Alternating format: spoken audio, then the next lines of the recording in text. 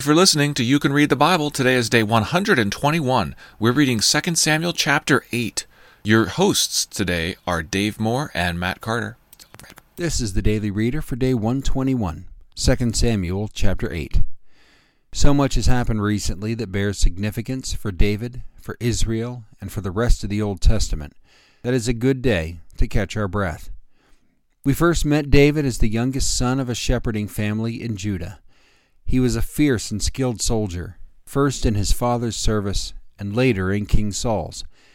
His battlefield prowess drew the admiration of the people and respect of foreign rulers. Not only was the Spirit of the Lord upon him, but David seemed aware of this in a way that Gideon, Jephthah, Samson, and Saul did not. In chapter 7 of 2 Samuel, David's relationship with the Lord reaches a zenith. The Lord makes three promises.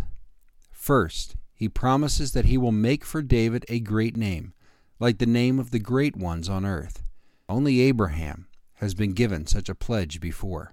Second, the Lord assures Israel that he will appoint a place for his people Israel and will plant them, giving them rest from their enemies. This promise of security and permanence had been made to the wilderness generation, but never has a convergence of leadership, resolve, and political opportunity brought it this close to fulfillment. These two blessings intersect when the Lord makes his third and final promise to David. When your days are fulfilled and you lie down with your fathers, I will raise up your offspring after you, who shall come from your body, and I will establish his kingdom. He shall build a house for my name, and I will establish the throne of his kingdom forever. The Lord has no interest in David mimicking the kings of other nations and building a capital temple to his favorite god.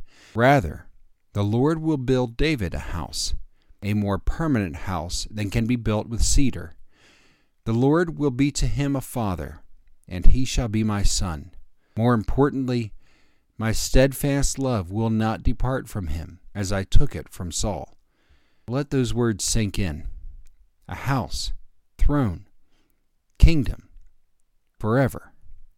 Israel's security and David's name would now be forever linked. So the events you'll read today of David's continued conquests might seem a foregone conclusion. Edom, Syria, and even the mighty Philistines are subdued. Garrisons are established in Edom. Esau is now under Jacob's feet, bringing previously unknown peace and prosperity to Israel. Most importantly, by administering justice and equity to all his people, David is fulfilling the centuries-old hope that Israel should have a king who may learn to fear the Lord his God by keeping all the words of this law and these statutes, and doing them, that his heart may not be lifted up above his brothers, and that he may not turn aside from the commandment, either to the right hand or to the left, so that he may continue long in his kingdom, he and his children in Israel. Our verse for this week is John 14:6.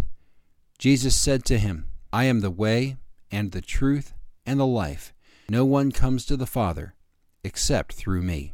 2 Samuel chapter 8. Now let's read it. Chapter 8. After this, David defeated the Philistines and subdued them, and David took Metheg-ammah out of the hand of the Philistines. And he defeated Moab, and he measured them with a line, making them lie down on the ground. 2 lines he measured to be put to death, and 1 full line to be spared. And the Moabites became servants to David and brought tribute. David also defeated Hadadezer, the son of Rehob, king of Zobah, as he went to restore his power at the river Euphrates. David took from him 1,700 horsemen and 20,000 foot soldiers. And David hamstrung all the chariot horses, but left enough for 100 chariots. And when the Syrians of Damascus came to help Hadadezer, king of Zobah, David struck down 22,000 men of the Syrians. Then David put garrisons in Aram of Damascus, and the Syrians became servants to David and brought tribute. And the Lord gave victory to David wherever he went. And David took the shields of gold that were carried by the servants of Hadadezer, and brought them to Jerusalem. And from Betah and from Berothai, cities of Hadadezer, King David took very much bronze. When Toi, king of Hamath, heard that David had defeated the whole army of Hadadezer, Toi sent his son Joram to King David to ask about his health, and to bless him because he had fought against Hadadezer and defeated him, for Hadadezer had often been at war with Toi. And Joram brought with him articles of silver, of gold, and of bronze.